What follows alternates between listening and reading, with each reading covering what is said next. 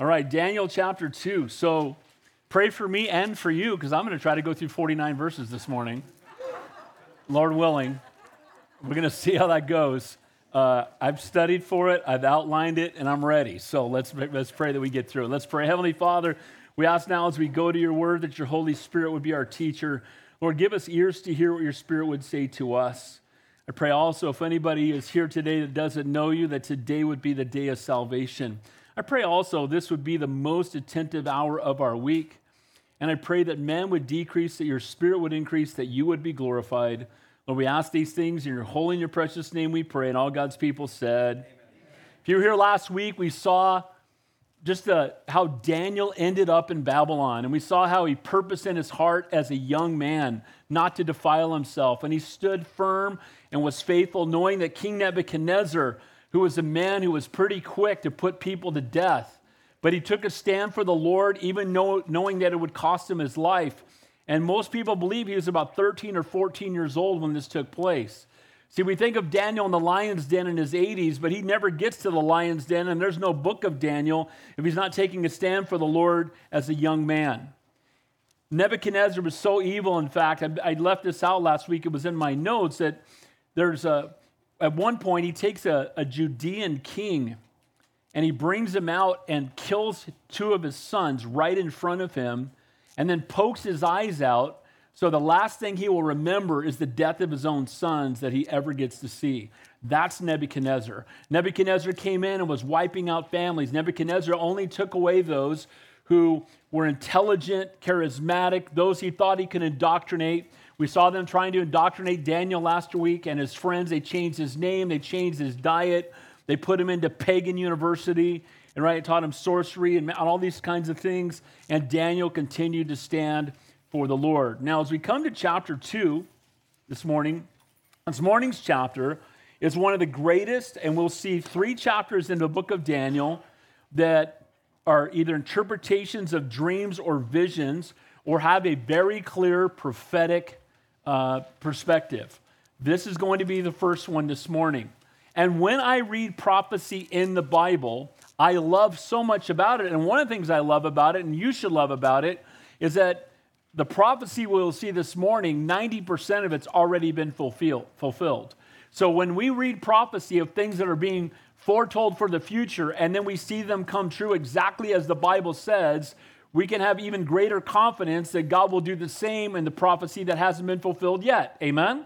So because of what we see today, we can have even greater confidence that the rapture is coming. Greater confidence that all the things that God has promised in his word will take place. So in Daniel 2, we're going to see this morning the multi-metallic image.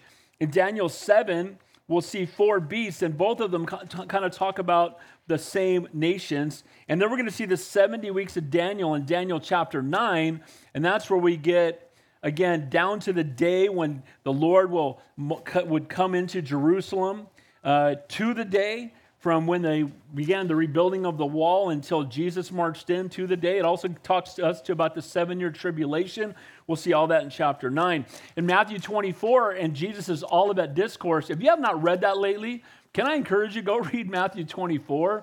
We're kind of living in it. So you should go read that. I encourage you to do that this afternoon when you go home. But much of what he talks about in Matthew 24 is based on the book of Daniel. So we can trust the word of God historically, we can trust it archaeologically, and we can trust it prophetically, and we're going to see some of that this morning. Guys, our God is sovereign and in control. He knows everything from eternity past. He knows everything that will take place in the future. He brings us peace to know. It brings us peace to know that we serve an all-knowing, all-powerful, almighty King of kings and Lord of lords. We can trust in his promises, and we can know that no matter what is going on around us, God wins. Amen? It's heart-wrenching to see we have people that are pro-terrorists in our country having parades for terrorism, and it's nauseating, but I always am reminded we need to pray for them because they need to get saved, and we shouldn't be surprised when people who don't know God act like they don't know God, and we don't have to be fearful of any of it because our God is in control, and in the end, our God wins. Amen? And in this morning's text, we're going to see the most powerful king in the world being consumed and tormented by a dream. You know what? This guy's just become the king of the world in a sense. He's got the most powerful military. He's wiped out all of his enemies. He's in a position of power and authority. He's actually like an emperor more than a king, where nobody could question anything he said. Nothing had to go through Congress or had to be voted on by the House of Representatives. If he said it, that was it. So this guy literally is probably one of the richest and most powerful men, if not the most powerful man on the planet. And we're going to see this morning, he has no peace.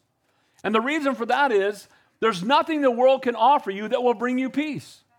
It doesn't matter how much money you have. You'll be happy for a minute. It doesn't matter how powerful you are, or it doesn't matter how much stuff that you have, how many followers you got. All those things that we think will bring us peace, or that buying the new car or whatever it might be. Guys, the only way we have peace is if we're walking with the Prince of Peace. It's only if we know him. And we're going to see that King Nebuchadnezzar, this guy who's quick to slay people, a guy who's in this position of great authority, has a dream that's going to trouble his spirit and torment him. So much so that he can't sleep, and he's going to want an answer. And this is the kind of guy that if he doesn't get the answer, he starts killing people until he does. And that's what we're going to see in this morning's text. Again, no amount of power, position, or authority will bring you peace. If you have the outline, grab it. And title the message, From a Troubled Spirit to a Place of Worship and Surrender. Nebuchadnezzar is an enigma to me. Because Nebuchadnezzar has chapters where he's the most evil guy you will ever meet. And then at the end of this chapter, he's going to get on his knees and worship the Lord and say that he and he alone is God. And then I'm going to give it away. And next week, he's going to build a statue to himself and make everybody bow to it. Nebuchadnezzar, dude. I mean, he's just all over the map. But he's just been conquering.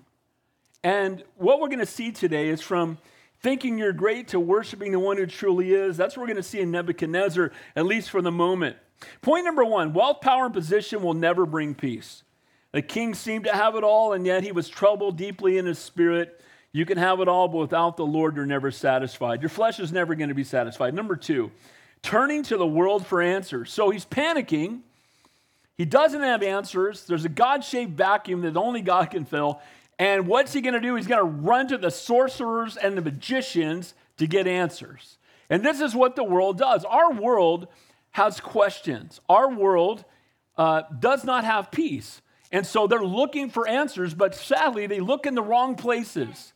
And that's exactly what King Nebuchadnezzar does at the beginning. He's looking in the wrong place. And you know what? Here's what the world does. They just make up answers. And just figure, well, nobody knows the difference anyway. We'll just make something up and hope that works out.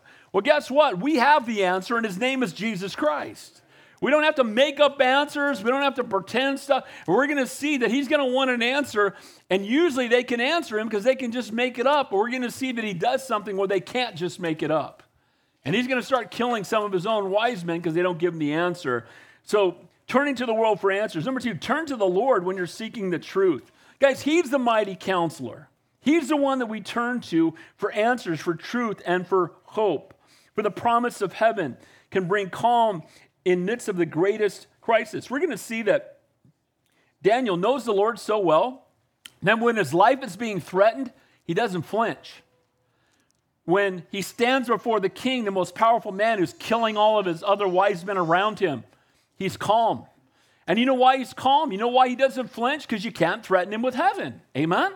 Because he knows and understands that no matter what the world does to me, I'm heaven bound. I know the creator of the universe. I'm, in his case, not born again yet, but he was a follower of Almighty God. And of course, he was God's man. Number four, thank the Lord and praise him that he hears our prayers. Let me ask you guys a question. We all pray. I hope we all pray. Amen. When was the last time you just prayed to just thank God? Often I think we pray when we need something, but we don't necessarily come back after he answers our prayer and thank him. And we need to do more of that. Anybody besides me need to do more of that. We pray with desperation when we're in a tough spot, and then God comes through, and we may, thank you, Lord, but do we really take time to thank him? Well, praise God, we're going to see in tonight's text. We need to thank the Lord and praise him when he hears our prayers. Guys, even when he says no. Amen? Does he know what he's doing when he says no? What's the answer? So then you say, okay, Lord, I don't get it. my life isn't going the direction I thought. I prayed about this, and you said no. Well, I trust you that you know better than me. Amen? Number 5, when God chooses to use you, speak boldly in faith and give God the glory. Here's what I'm seeing a lot with Christians now. We're so afraid because the woke culture has shouted everybody down, and everybody's afraid to take a stand for anything because they'll get canceled or somebody will come after you. Guys, if the world isn't coming after us every once in a while, we're not living out loud for Jesus. Amen? There needs to be some. Well, we need to know what we believe and why we believe it. And I want to say this too. And when you're talking to somebody about the Lord, don't defend yourself, just point them to Scripture. Because we get into this thing where we want to defend ourselves and talk about ourselves and use. Who cares about me? Let's talk about Jesus. Amen? I don't care. Well, you're a pastor. So what? Where are you at with Jesus? That's what matters. Every knee will bow and every tongue will confess that Jesus Christ is Lord. And you're going to do it now or you're going to do it later. Doing it now is heaven. Doing it later is hell. And I pray you get to know Jesus. Amen? I don't know why this was on my heart for a while.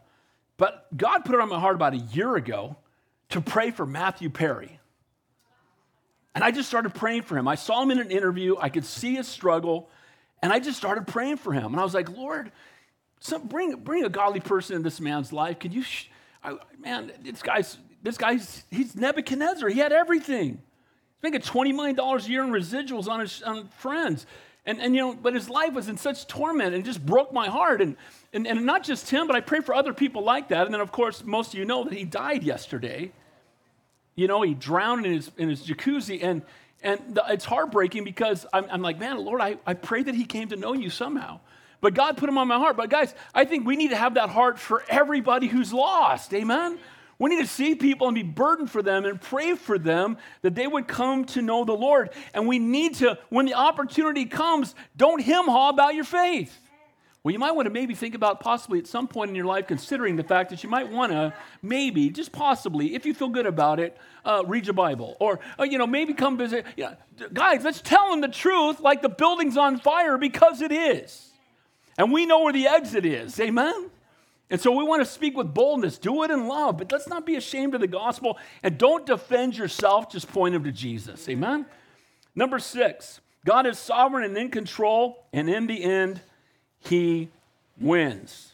So God sets up kingdoms and tears them down. We'll see that in the prophecy this morning.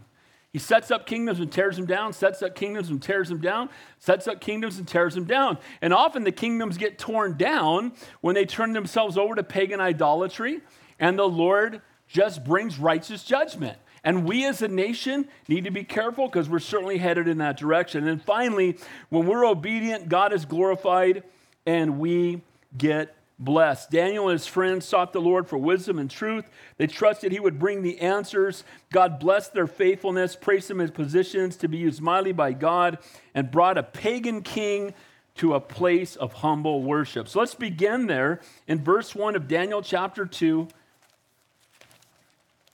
If stuff blows away, I might need help. That's okay. Got enough pages, maybe they're heavy enough to stay there. All right.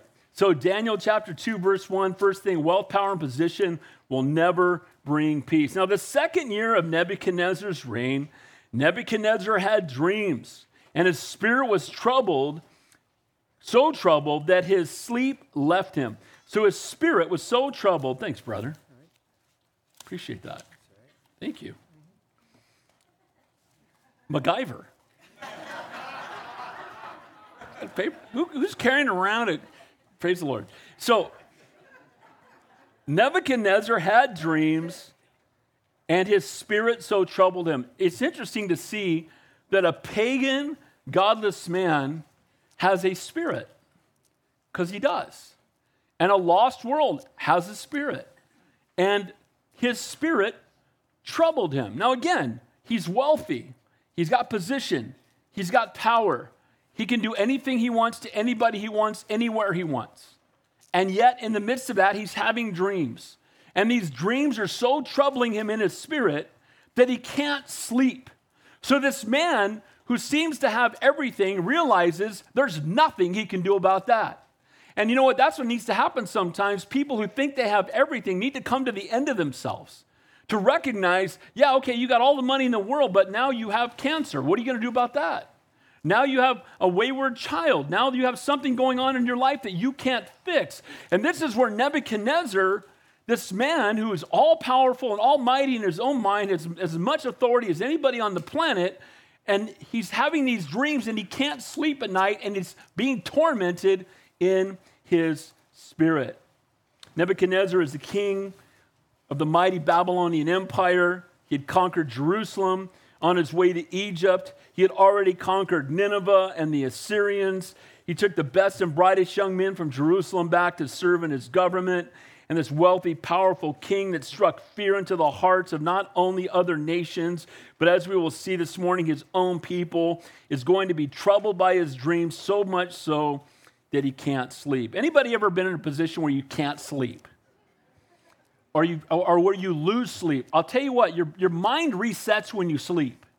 And if you don't sleep, when my son Mark passed away, I lost 43 pounds in about 4 weeks, and I did not sleep. And when you don't sleep, it becomes overwhelming. And that's the king. He's there, and he just can't sleep. And he's feeling tormented. And he knows that he needs an answer to why he's having this dream. Now, it's in the second year of his reign, so it takes place early in his kingdom. It also tells us that Daniel, at this point, has only been there for 2 years because he was taken early in the reign of Nebuchadnezzar, so he's still probably like 15 or 16 years old, which means he's still in pagan university. He's still being trained in the ways of the Babylonians. The magic and astrology. Now, all that stuff's it's kind of like our kids in college right now, right? Just because they teach you something in class, and sometimes you have to sit through that class, doesn't mean it changes you. Hopefully it won't. And in Daniel's case, it didn't. But he was being indoctrinated with the things of paganism, and he's still, again, early on in his time in Babylon. So Daniel's still just a teenager, had already refused to eat the king's delicacies because God's word forbid it, had purpose in his heart not to defile himself, has spent a couple of years being taught ungodly, worldly wisdom while walking with God at the same time. And you know what? That ought to be us. There's going to be times when I had to go through training for the company I was with for 35 years, and they would give us these training things we had to watch and take tests, and it was an indoctrination and nonsense. But it's part of your job. You just go, okay, fine. And you just, I took the class, but I'm not letting that impact me. Well, that was Daniel. Daniel's heart and devotion will be revealed by how Daniel responds in a moment of life and death. You find out where you are with the Lord when you have the deepest crisis. When the greatest tragedies happen in your life is when you find out how spiritually mature you really are. You find out where you are with the Lord, and Daniel's about to face one of those. He and his 3 friends. The king is troubled. He has insomnia. He needs and wants help, and he needs to understand his dream. Now, what's interesting, verse 2, and the king gave command, and point number 2 here is turning to the world for answers. So he's in this place that his power and his position won't help. He's tormented. He needs answers. So the first thing he's going to do is run to his wise men, the guys who've already graduated from pagan university. And he brings these Chaldean guys in, and notice what it says in verse 2. Then the king gave the command to call the magicians, the astrologers, the sorcerers, the Chaldeans, to tell the king his dreams. So they came and stood before the king. Now here's how I imagine it. And I tell you that when I read scripture, I try to put myself in the shoes of the people. And I imagine that he's having another night where he can't sleep. It's not in the text, but this is what I'm imagining. And here's what I'm imagining. It's 3 a.m. He hasn't slept. He rings his bell to get his guy to come in and says, go get my wise men. So these wise men, they go into their room and wake him up at 3 a.m. and the king wants to see you. And I imagine them coming in groggy before the king, wiping the sleep out of their eyes. And he's going to tell them, I'm having a dream and I need to know what it means. He gets the sorcerers. Now let me tell you what these titles mean. A magician is those who were skilled in dream interpretation. So they took dream interpretation 101, 102, and 103. So they got dream interpretation. It's on their their diploma. I took dream interpretation. So they're going to bring him in, and they're going to want interpretation of the dream. And no doubt, they have probably interpreted previous dreams, if not of the king, but of other people. And so, anyone can interpret a dream if you just say whatever you want. How do you know? Well, I had this dream about an elephant running through a tunnel. Well, that means you're going to meet a redheaded person at 7 o'clock on Friday. I mean, what? The nonsense of astrology, amen? And people can say whatever they want, and how can you prove they're wrong? Well, guess what? He's going to throw a wrench into the works that's going to make it a little more difficult for them to just bluff. The astrologers were those who were skilled in healing. The sorcerers were those who practiced witchcraft. And the Chaldeans were the most distinguished of all the wise men. And during Daniel's 3 years of training, he's going to be indoctrinated with all these methods without accepting any of them. I had to take psychology in college. What a bunch of nonsense. I had to take, id, ego, super ego. Everybody wants to sleep with their mother. Just stop it already. Bunch of just garbage. And same thing with my philosophy class. I ended up getting kicked out of that because I fought with the teacher too much. But here's the point. The point is you can be indoctrinated with all this stuff, but it doesn't mean it's true. And so these guys who are pagan U's, their doctorates, they got the PhD from pagan U, they're the ones coming in, and now he's going to ask for an answer, and no doubt they're going to look at each other and go, well, yeah, we always do that. Let's tell me the dream, and then we'll tell you what it means. Well, look at verse 3. The king said to them, I've had a dream, and my spirit is anxious to know the dream. Then the Chaldeans spoke to him in Aramaic. O king, live forever. Tell your servants the dream, and we will give you the interpretation. Fair enough. Tell us the dream, and we can make something up that you'll probably believe. We'll figure something out, because we know you kill people who don't do what you want, so we'll figure something out. We'll come together and come up with a dream that sounds great, that you'll buy. Now, they're not saying that out loud, obviously, but he's letting them know this is what needs to happen. And by the way, kings don't like to wait. So I just imagine, again, Pastor Dave's opinion, he calls him in the middle of the night, he wants an answer. I can't sleep. Now, what's interesting, they start speaking in Aramaic, and they speak in Aramaic all the way till the end of chapter 7. And what's interesting about that is everything from chapter 2 to chapter 7 is aimed at the Gentiles. And then they go back to Hebrew in chapter 8, and everything from chapter 8 on is speaking to the Jews. So the Bible rocks, kind of getting into that.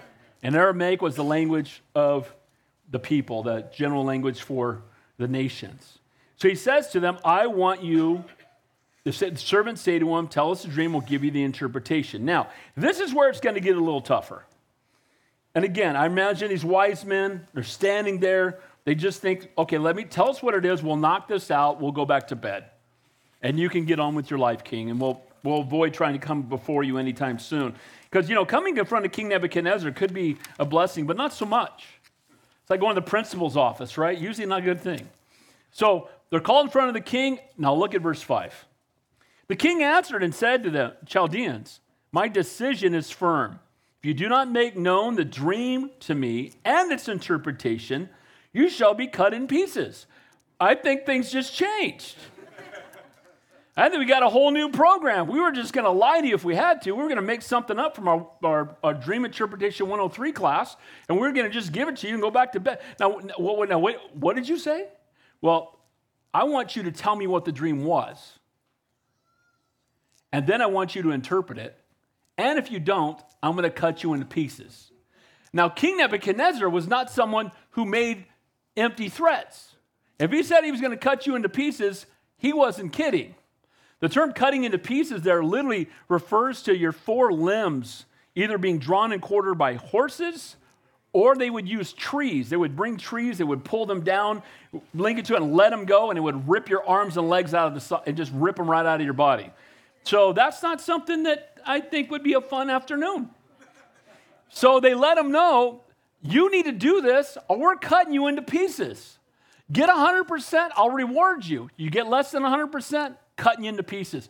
Got their attention. I bet they're wide awake now.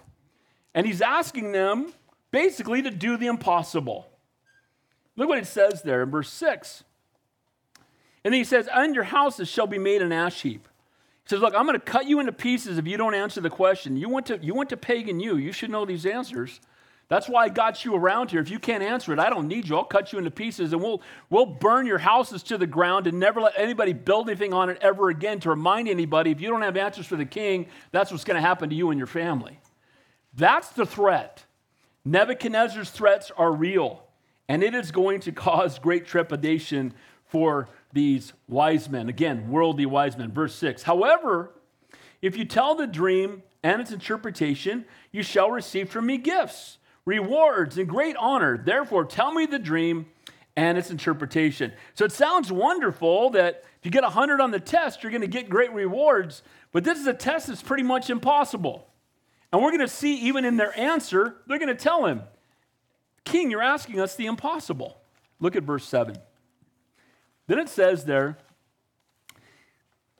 they answered again and said, let the king tell his servants the dream, and we will give its interpretation. Now, do you think he's going to be excited to be asked the same question twice? Do you think he's being really patient and this is just Nebuchadnezzar? Now, Nebuchadnezzar, I just imagine this guy being a guy that's just a hothead, and we're going to see it next week.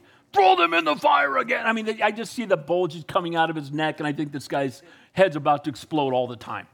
Now, look what it says. So they ask him again, verse 8. The king answered and said, I know for certain that you would gain time because you see that my decision is firm. You're stalling. You're asking me for more time. I want the answer now. By the way, call in the executioners. Get them in here. I've got some guys I'm about to cut into pieces. And these guys are all standing and they're all looking at each other, trying to get an answer and trying to figure out what in the world they're going to do.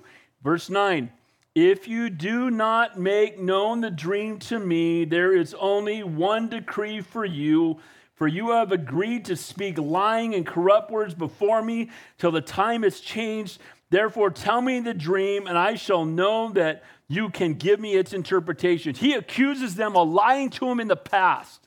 He says, if you can't do this today, then all that other nonsense you've been telling me is just a bunch of lies because you're supposed to have a connection with spiritual things. You guys are magicians and astrologers and soothsayers. You're supposed to be the ones that can talk to the gods in his mind, right? And you can talk to, and you can find answers in the spirit world. And so if you can't tell me my dream, then I know you've just been lying to me the whole time I've had you, and I really don't need you, and I'd be happy to just cut you all into pieces and move on. Okay, Pastor Dave paraphrased, but that's pretty much what's happening. And so you can imagine these guys they know this, they've seen him kill people. They know that he is not a man who gives empty threats. Verse 10, the Chaldeans answered and said, now look what they say, there's not a man on earth who can tell the king's matter. Therefore, no king, lord, or ruler has ever asked such things of any magician, astrologer, or Chaldean. Here's what they say. Nobody can do this. What you're asking us to do is impossible. And no one's ever asked it of a soothsayer or a magician. You know, the word literally means interpreter of dreams. But what they're letting them know is we don't have any answers. Finally, somebody who recognizes they don't have any answers. Amen? I think the world needs to know that they don't have any answers. So he's telling them that I know you've been lying to me. And then their response is, if you don't tell me, then I won't believe you, and I'll believe you've been lying to me all along. And then they say, nobody can do it. Now, is it true that no man can do it? What's the answer? No man can do it. But a man who knows God can do it. And our God can do it. Amen? The world does not have the answers. All the answers come from Christ. Amen? They all come from the Lord, from the Holy Spirit. These guys are spiritually dead. They don't know God. They're practicing witchcraft and soothsaying. They've gone to pagan you, and they're not going to have any answers for the king. Verse 11. It is a difficult thing that the king requests, and there is no other who can tell it to the king except the gods, whose dwelling is not with flesh. Now, again, the dwelling is not with flesh yet, but the dwelling is coming with flesh in Jesus Christ. Amen? But what's interesting is they're letting him know this is impossible. It can't be done. Only God can do it. Only the gods can do it. Now again, in Nebuchadnezzar's mind, I thought you were my God guys. I thought you were my guys that could talk to the gods. And now you're telling me only the gods can do it. So they don't talk to you. So why do I have you? Why are you here? And we're going to see him getting very angry very quickly. Look at verse 13.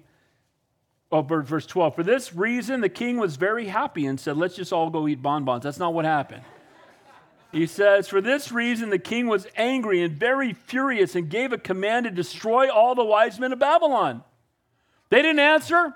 Get the executioners in there and start dicing them up. Let's go. Drag them out. Call out the horses. Let's draw and quarter them. And you know what? When he says it, he's not bluffing. And guess what? Look at verse 13. So the decree went out, and they began killing the wise men. They started doing it. It wasn't a veiled threat. They started killing wise men. No doubt some of the wise men are running away, but they're being put to death because they have no answers. It says, and they sought Daniel and his companions to kill them.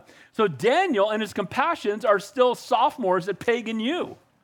So they don't get called into this meeting because they're still wise men in training.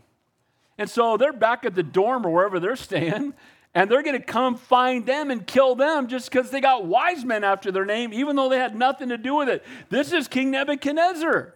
You guys, why do I have wise men? You don't know anything. I'm killing all of you. Kill them all. Don't need them. They're of no help. I can't sleep. They're of no help. Is this guy kind of a rash guy? Is this the kind of guy you want to go in front of? Not so much. Now, I love the picture we see here that you go to the world and the world has no answers. And we're going to see a teenage boy who knows God is going to have answers. Because guys, we don't run to the world, we run to the Lord. Amen? We don't turn to those who will just make stuff up to make us feel good about the answer they want to give us. So they're going to go out and seek Daniel. And imagine being Daniel and his friends awakened and to the fact that the king is killing the wise men and you're next in line. Point number 3, turn to the Lord when seeking the truth. Look at verse 14. Then with counsel and wisdom, Daniel answered Arioch, the captain of the king's guard, who had gone out to kill the wise men of Babylon. So they come to the door.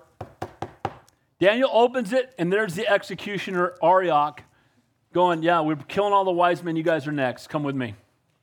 We're going to go draw and quarter you guys. Let's go. Now, watch what Daniel does. Daniel doesn't panic. Daniel, again, is careful in how he responds to the king executioner. He's going to answer with counsel and wisdom. He's obviously innocent of all this, yet calmly and discreetly is going to deal with this crisis. And Daniel's calmness in this crisis showed what kind of man he was. Crisis does not make a godly man, but it reveals who he is. I said this of COVID. COVID did not change the church. It just revealed it. It revealed who would stand when nobody else would. Who would have church when nobody else would. Who would take a stand for the things of God and would not close down their church because of a threat. So the same thing's happening here. Daniel's under a threat. It's not going to change who he is, but it's going to reveal who he is. Again, a faith that hasn't been tested is a faith that cannot be trusted. It's easy to say that we love the Lord and will serve God when we're on the cruise ship to heaven and everything's easy, but we find out what's in our heart when things get tough and we could be facing great consequences. So Daniel's going to answer the executioner, not with panic, but with calmness and character, not afraid to die. Again, you couldn't threaten him with heaven. Look at verse 15. He answered and said to Arioch, the captain, why is the decree so urgent? Hey, why is he killing people so quick? What's the deal? What's going on? Doesn't run, doesn't panic. Why is he? What brought about this kill all the wise men program? How did that happen? And he says there in verse 15, again, he answered him, why is it so urgent? Then Arioch made the decision known to Daniel. So Daniel earned enough with the executioner to at least get him to tell him, well, here's what happened. Now, I truly believe it's because of the calmness of Daniel. And Daniel just looks him in the eye and says, why is this happening? And the guy responds to him. Typically, when an executioner goes to somebody's house, I don't think they're having long conversations. I think he's got a mission. He goes in and handles it, right? I don't see like hangmen in Westerns having long conversations. That's not happening. But here with Daniel, he's like, why is this happening? Why is this so urgent? So he lets him know. Look at verse 16. So Daniel went in and asked the king to give him time. Now, didn't the pagan university guys ask for time? What did he say? No, you're stalling. No, you're trying to figure out something you can make up. Not going to work. No. But look what happens with Daniel. that he might tell the king the interpretation. Here's the difference. He says to him, look, you give me time, I'll come back with the interpretation. The other guys just are like, well, we need time. So he tells him, look, I'll give you the answer. Now the king's desperate for the answer because he's not going to be able to sleep until he gets it. This thing is tormenting him night after night, and he needs an answer. And Daniel has enough confidence to say he can give him the answer. And you know why Daniel had confidence to say he could give him the answer? Because he knew that God could give him the answer. This is a man of faith who knew that if he cried out to the Lord could show him. And if the Lord doesn't show him, they'll kill him, and heaven's better anyway. So he's got a calmness about him. He's a man, even though he's probably 16 years old. And so he tells him to give him time. He calmly responds to his executioner as to why he's acting so hastily, and he earned some level of grace from Arioch. He didn't execute him. He explained the situation about the troubling dream. Now look at, Daniel went in, so he asked for it. More grace is shown to Daniel as he asked for time than the wise men got. And the king gave him time. It did not accuse him of stalling. The Lord gave Daniel favor with the king. The spirit-filled confidence of a man of faith in God. That's what he had. He was a man of God, so he had confidence. We know when somebody attacks our faith or attacks us, if we know who we are in the Lord and we have confidence in what we believe and why we believe it, we don't need to get angry. We don't need to raise our voices. I typically say the person yelling is the person who's wrong at the top of their lungs, right? And so we don't have to do that. We don't have to fear what people say, if they mock us, whatever. We can respond with calm confidence because we know the truth and we know the King of Kings and we're filled with the Holy Spirit, and it doesn't matter what anybody else says because the truth isn't going to change. Amen? So we can respond that way. And this is Daniel. He comes in, this 16-year-old kid. He's still in the university, right? He hasn't even graduated yet, but he's a man filled with the Spirit. He's a man who's purposed in his heart to not defile himself. He's a man who's faithfully serving the Lord. And that is a man or a woman that God can use. Now watch what Daniel does. So now he's got to come up with the answer. And I love this. This is an example for all of us. Pay attention. Look at verse 17. Then Daniel went to his house and made the decision known to Hananiah, Mishael, and Azariah, his companions. Who are they? His other Jewish friends who are also in pagan U with him, right? And what does he do when he needs to hear from the Lord? He goes to his friends, they get on their knees together, and they pray. You know what's one of the greatest things you can have is friends who pray. Amen? So when in a time of difficulty and trial, the pagans had nowhere to turn. The astrologers had nowhere to turn. They said it's impossible. Nobody has the answer. And you know what these young Jewish boys do? They run to the one who has the answer.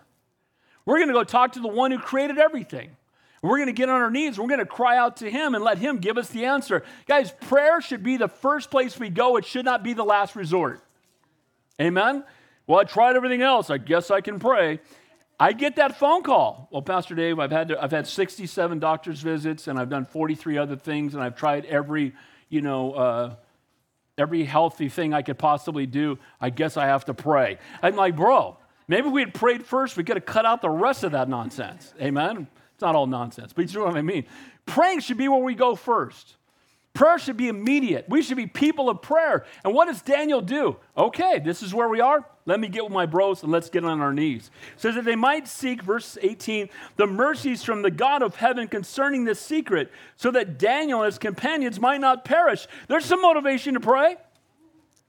Hey guys, you're all going to die. Let's get on our knees. I think we should talk to God about this. And they seek the Lord. And do you think when they're praying, knowing that they might perish, there might be a sense of urgency and desperation? Now, in my prayer life, this is absolutely true. The more dire the circumstance, the more desperate my prayer. Can I get an amen to that? We should pray with fervency always. But if I've got a family member who's dying with cancer, I pray more fervently than I'm praying to get to work on time because I'm late. Amen? It's just a different circumstance. So these guys are in a position where their prayer is fervent.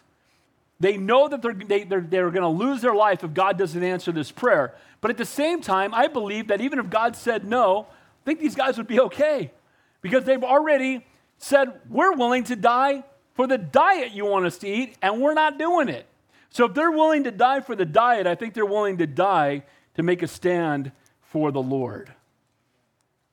You know, the Bible tells us in James, you have not because you ask not. It also says, if anyone lacks wisdom, let him ask of God, who gives to all liberally without reproach, and it will be given to him. Guys, if we need answers, we need to go to the Lord. Who has the answers? The Lord does. Who always has the answer? The Lord does. Who's never wrong? The Lord. Amen?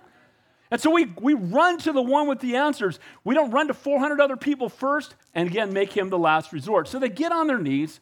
They're seeking the Lord, and it says there, praying that they might not perish with the rest of the wise men of Babylon. So the other wise men of Babylon are already being put to death. We're going to see later they don't all die. This is a process. There must be quite a few of them.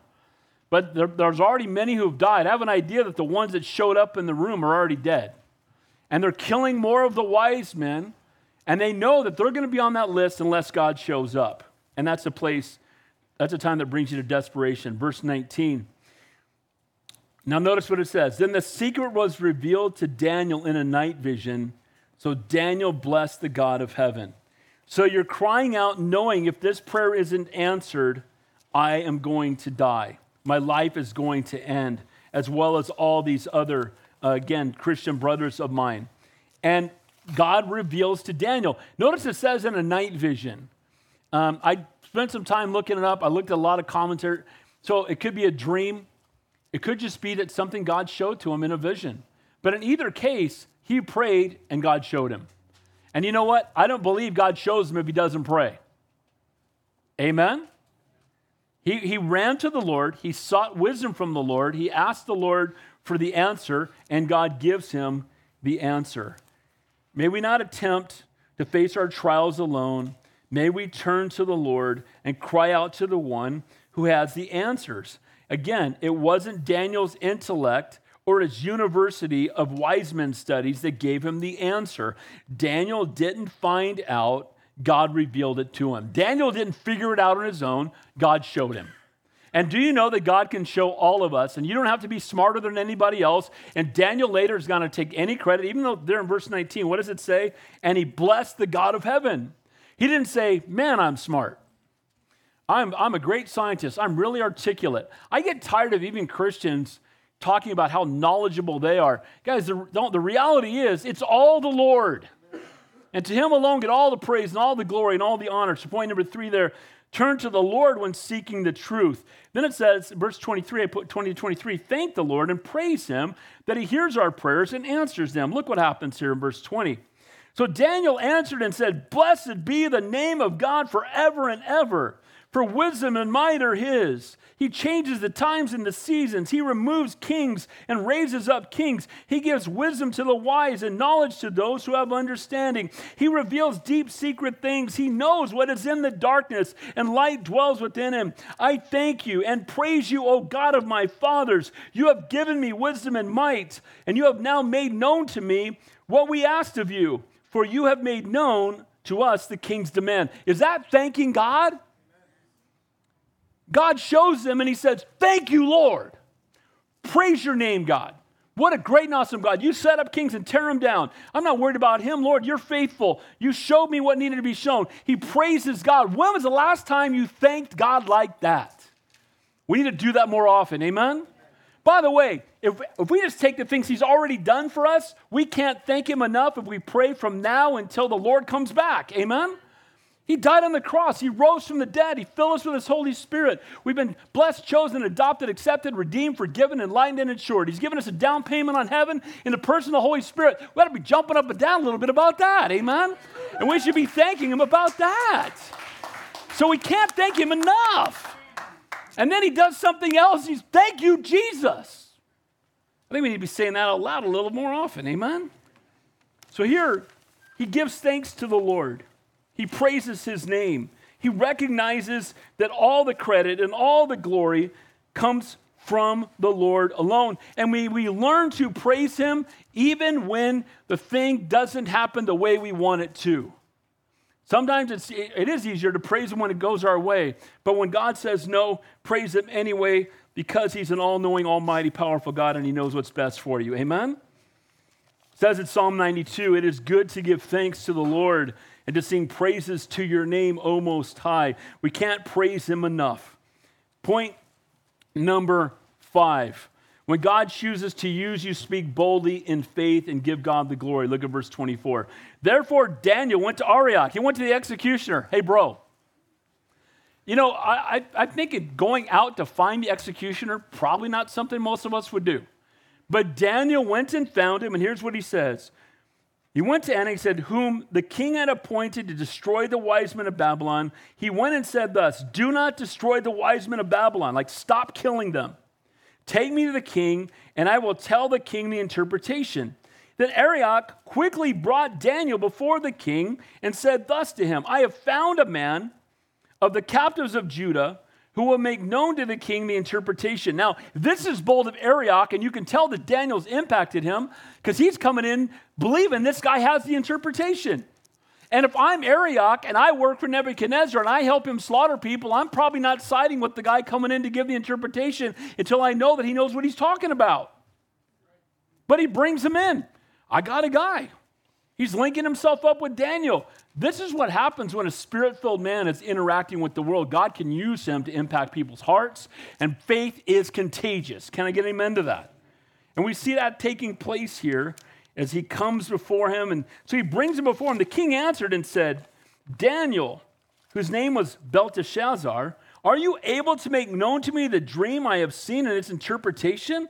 So he's called him in, and he says to him, I found a man. King Nebuchadnezzar is skeptical. All the other wise men have failed. Here comes young Daniel. All my guys in their 70s and 80s who've been in pagan U and got PhDs and been serving and telling me my dreams for all these years. And now this 16-year-old kid comes in here, hasn't even graduated yet. How are you going to tell me when those guys we've educated all these years can't tell me? Well, the difference is they don't know God and Daniel does. Amen? So Daniel answered in the presence of the king and said, the secret which the king has demanded, the wise men, the astrologers, the magicians, and the soothsayers cannot declare to the king. You go, Daniel. Amen? He says, hey, yes, I have those knuckleheads from Pagan U? You know my professors from Pagan U, my philosophy teacher? Guess what? They don't have any answers. They can't tell you anything. They don't know God. All they have is a bunch of nonsense. He's saying this to the king, and these are his wise men. Then look what he says. But there is a God in heaven who reveals secrets, and he's made known to King Nebuchadnezzar what he will do in the latter days. Your dream and your visions upon your head, upon your bed, were these. So he says, look, the world doesn't have any answers. Soothsayers, magicians, they don't have answers. But there is a God in heaven who does. And guys, when we talk to people, we need to let them know the world doesn't have the answer you're looking for. It's not a political party. It's not something you join. It's not some degree that you gain. It's not some promotion that you get. The answers don't come from the world. The answer comes from the King of Kings and the Lord of Lords, Almighty God, who created you in his image and wants to have a relationship with you. And your life will continue to be empty until you surrender your life to him. Amen? And we need to bring that. We need to have that boldness to tell them that he is the answer, and they will not find it anywhere else. It says in 1 Corinthians, where is the wise? Where is the scribe? Where is the disputer of this age? Has not God made foolish the wisdom of this world? 1 Corinthians 1:25 says, because the foolishness of God is wiser than men, and the weakness of God is stronger than men. The men of this world who think they're intelligent are all idiots compared to God. Amen? Well, I've got 47 degrees. So what? My best friend created the universe. Amen? We got a satellite in the sky. He put all the stars in the sky like that. Just don't even talk to me. Can I get an amen to that? Just letting them know that the people you pursue have no value of any kind, really. Look at verse 29. As for you, O king, thoughts came to your mind while you were in bed. And he said, and would come to pass after this, and he who reveals secrets has made known to you what it will be. He's letting him know that God actually gave you this dream, Nebuchadnezzar, so you would know it. You're the king, you're the ruler of the land, and he wants you to know this.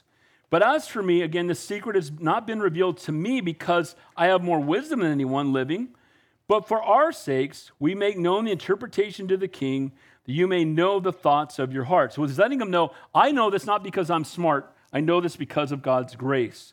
Verse 31, you, O king, were watching, and behold, a great image. This great image was splendor, whose splendor was excellent, stood before you, and its form was awesome. The image's head was fine gold, its chest and arms were silver, its belly and its thighs were bronze, its legs were iron.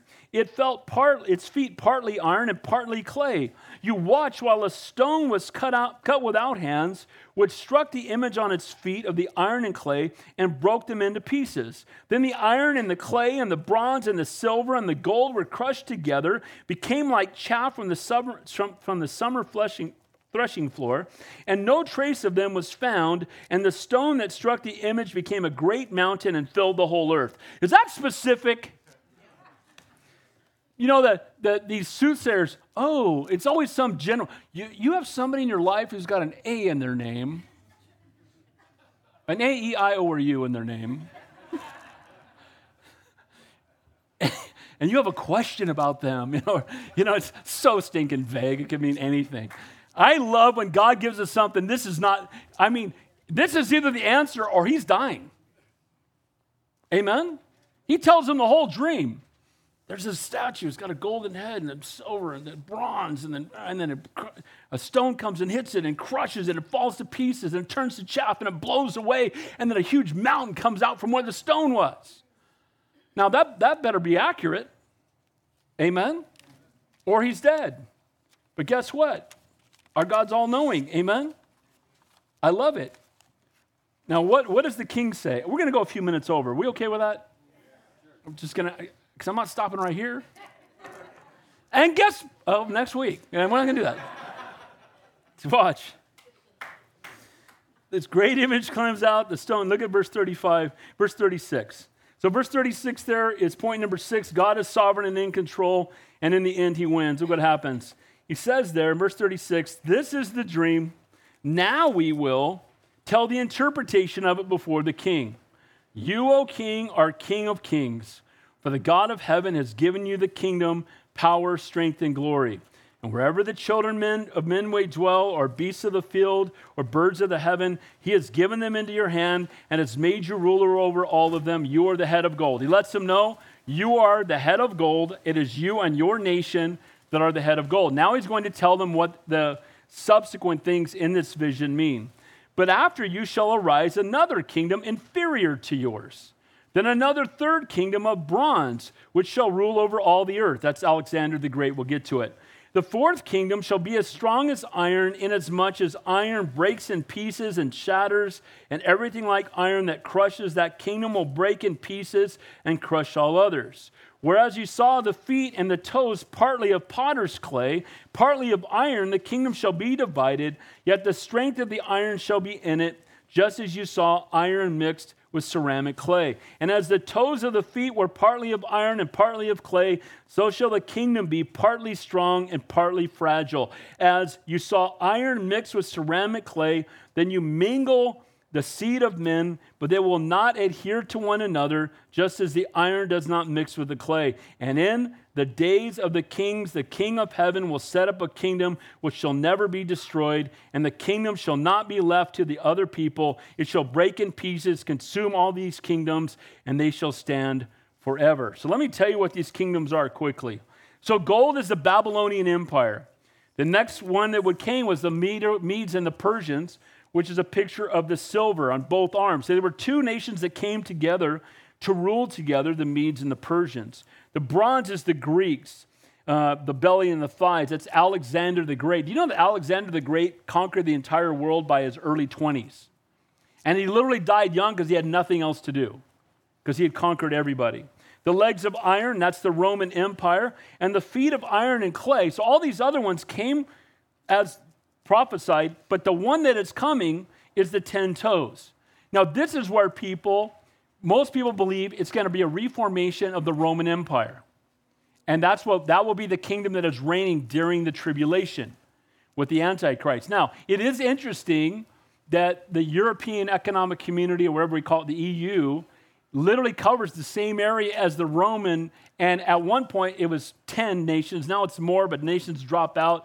But it's interesting that there's 10 toes, and it's going to cover the old Roman Empire, and this is the one that is still in the future. It's going to be the last one. Now, what's going to destroy those 10 nations that come together, my opinion, being led by the Antichrist? We just studied Revelation. This is why we're studying Daniel now. Who do you think this stone is, cut without hands, that comes down and crushes all the nations, blows them all into chaff, they all disappear, and now a mountain comes up in its place? Who's that? That's Jesus. That's Jesus. Going to crush all those nations. All those great nations that rule and reign, Jesus Christ will come and crush them all. Again, picture of the second coming when we come back. And then he talks about that he's going to raise up. He's going to raise up a kingdom that will never be destroyed. Well, that's, of course, the millennial kingdom, but then our time with the Lord in the new heavens and the new earth forever and ever and ever. There it is. Amen? Bible rocks. Now, watch what happens because these young men stood up. Look at verse 45 as we finish. He said, "Inasmuch as you saw the stone was cut out of the mountain without hands, that it broke the pieces of iron, the bronze, the clay, the silver, and the gold, the great God has made known to the king what will come to pass after this. The dream is certain and its interpretation is sure." We still haven't heard from the king yet if he agrees that this is the dream and the interpretation. Now watch what happens. The king Nebuchadnezzar fell on his face, prostrate before Daniel, and commanded they should present an offering and incense to him. And the king answered Daniel and said, "Truly your God is the God of gods, the Lord of kings, and a revealer of secrets, since you could reveal this secret." See what happens? Daniel stood for the Lord. Daniel got on his knees and prayed and cried out to the Lord. God gave him the answer. Daniel boldly presented the answer to the king, and the king could not refute it. And the king, who was chopping people up into pieces, who was arrogant, angry, murderer, gets on his knees and confesses that the God of Daniel is God. Amen? Can God do that? Wouldn't it be awesome if you read the paper tomorrow and it said, "And President Biden fell on his face"?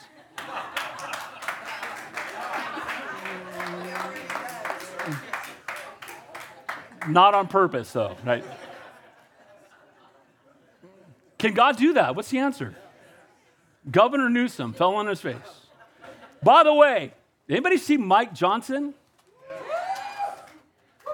He's our new leader of the House of Representatives.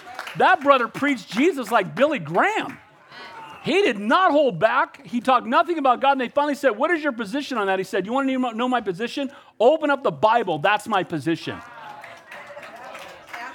Make him president right now. Let's just, amen?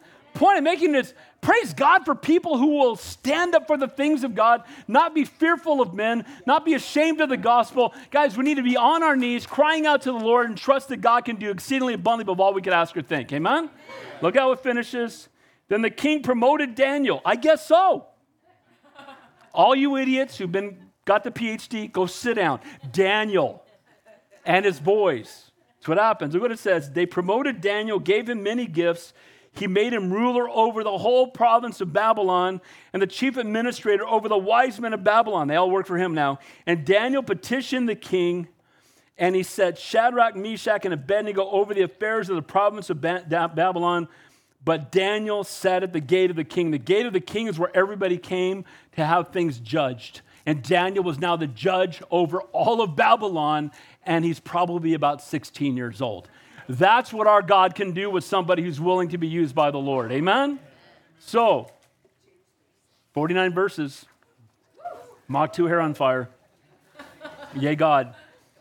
From a troubled spirit to a place of worship and surrender. Is that not what we saw with King Nebuchadnezzar?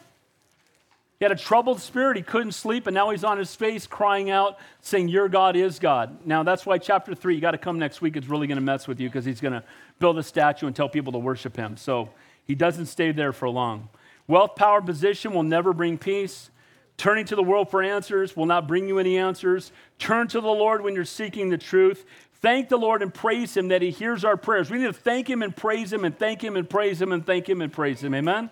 When God chooses to use you, speak boldly in faith and give God the glory. Know that God is sovereign and in control, and in the end, he wins. And when we're obedient, God is glorified and we get blessed. Amen? Heavenly Father, we thank you, we praise you, we love you, Lord. May we dare to be Daniels. Lord, may we be unashamed of our faith.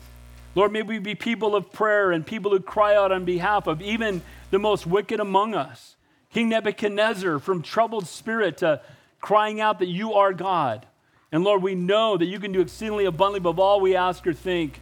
Lord, may there be less of us, more of you. Fill us afresh with your Holy Spirit. We ask these things in your holy and your precious name. We pray, and all God's people said, is he worthy?